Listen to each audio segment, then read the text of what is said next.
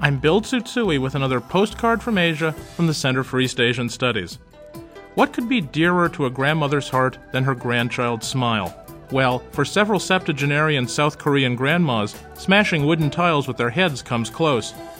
These grandmas are studying Taekwondo, and many of them have already earned high-level black belts. Taekwondo is a martial art from Korea, characterized by fast, high, and spinning kicks. Many young men have to learn it as part of their military service.